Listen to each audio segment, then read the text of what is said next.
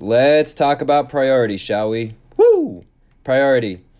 It's one of those things that's really actually important to be a good employee and to manage your workload. So let's talk about it. It's one of those things where we do the best that we can, but it doesn't always boil down to an exact science. The question that this podcast is going to address, this episode is going to address, is what is the best way to determine situations that require immediate attention? What do we give our first concern and what can we put on the back burner? This can often be a tough decision, and in customer service, you have to make this decision fast. Tough decision, fast. Okay, what's some advice? Determining what to give priority is, again, most important when time is a factor because you might not get to everything. A great example of this is Thursdays. Thursdays in customer service, time is a huge factor. That's why I call it the elusive Friday Eve. People like to call it Friday Eve. Reminds you the weekend's coming. But Thursdays can be stressful in customer service because of the time factor. Customers have requests that come in maybe on Thursday that have to be met by the weekend. And so that gives us 24 hours to make the situation right. And these are tough because when we get these, the reality is there will always be requests that are too big to be met 100%. It is extremely important to remember that there are always unreasonable people or people who act unreasonably, and unreasonable people make impossible requests.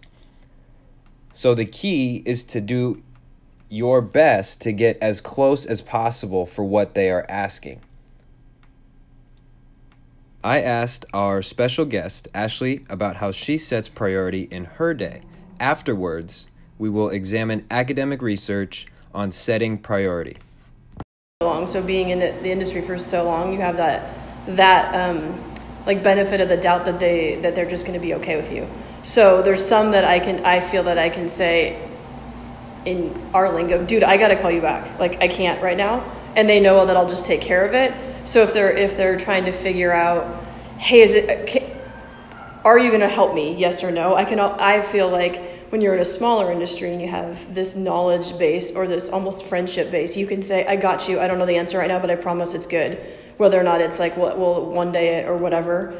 So I kind of take those people. So like for your, references, the Bill Porter, totally just trust me. So like he called me the other day and said, I need to know if I can give this guy a discount. And I said, yes, don't worry about it. I'm driving. I'll call you back tomorrow or something. So I kind of take the big one, those people out of it. People who I know who have already been mad, I tend to prioritize first, and then work on that, and look at the ones that you can help. So sometimes you're just kind of screwed. You're like, I don't have an answer for that, and so I try to help the people I can, and do it based on that and level of importance. I mean, the customer sob story works when they're like, it's my cousin's wedding, and we're all going to wakeboard for the wedding or something. You're like, oh gosh, okay. Priority one. Yeah, priority one. Yeah. So for me, I think, personally, I'd say, which is probably not how you'd normally do it, I take the big ones out of the equation because they already know we're going to make it right. And they're going to help their end customer and I'm going to help them. So it's almost like the smaller dealer you have to help first.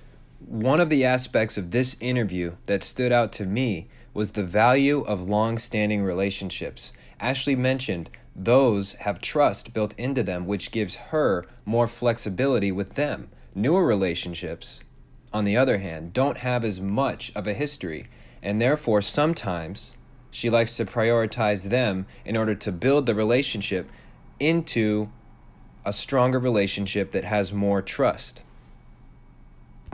Dr. Richard Kuhn states that if my call is so important, why do I have to wait 20 minutes for my call to be answered sometimes?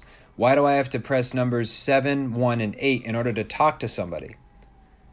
We've all had to do it. It's a horrible experience, and it can be disastrous to the reputation of the company and make it impossible for the customer service rep who does eventually answer the call to be effective. after I read this report and after I learned of the conclusions of Dr. Cohen, it reminded me of the first day of my customer service job. Get ready. Quick little story about me when I was 19. I walked into the building for the first time, no idea what to expect. I quickly learned one of the most important parts of the job is answering the phone on the first ring. There's never a reason they told me the phone should ring more than once.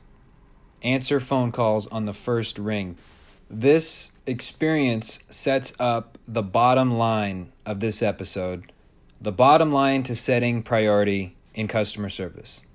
There's two important things you have to identify when you're working with a customer, when you're talking to a customer over the phone, and it's their patience level and it's their expectation. Expectation, we've talked about, there's always going to be unrealistic expectations. You just have to do your best. But if you can figure out what that expectation is, in addition to figuring out the patience level, and when I say patience, some customers are okay with you taking 48 hours to get back to them with a response, whereas other customers need a response within the hour. And trust me, they'll call until they get that response every hour. There is no reason why you should respond to the 48-hour person within the hour. It's a bad use of your time. When a customer is going to be happy if you get back to them the next day, do it. If a customer is going to be happy with you getting back to them in the hour, do it. And it sounds like common sense, which it is.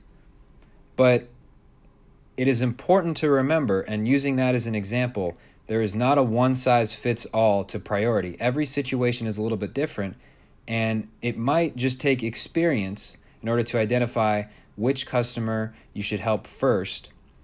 But if you can figure that out, customer satisfaction will be way up, and you'll be much more effective.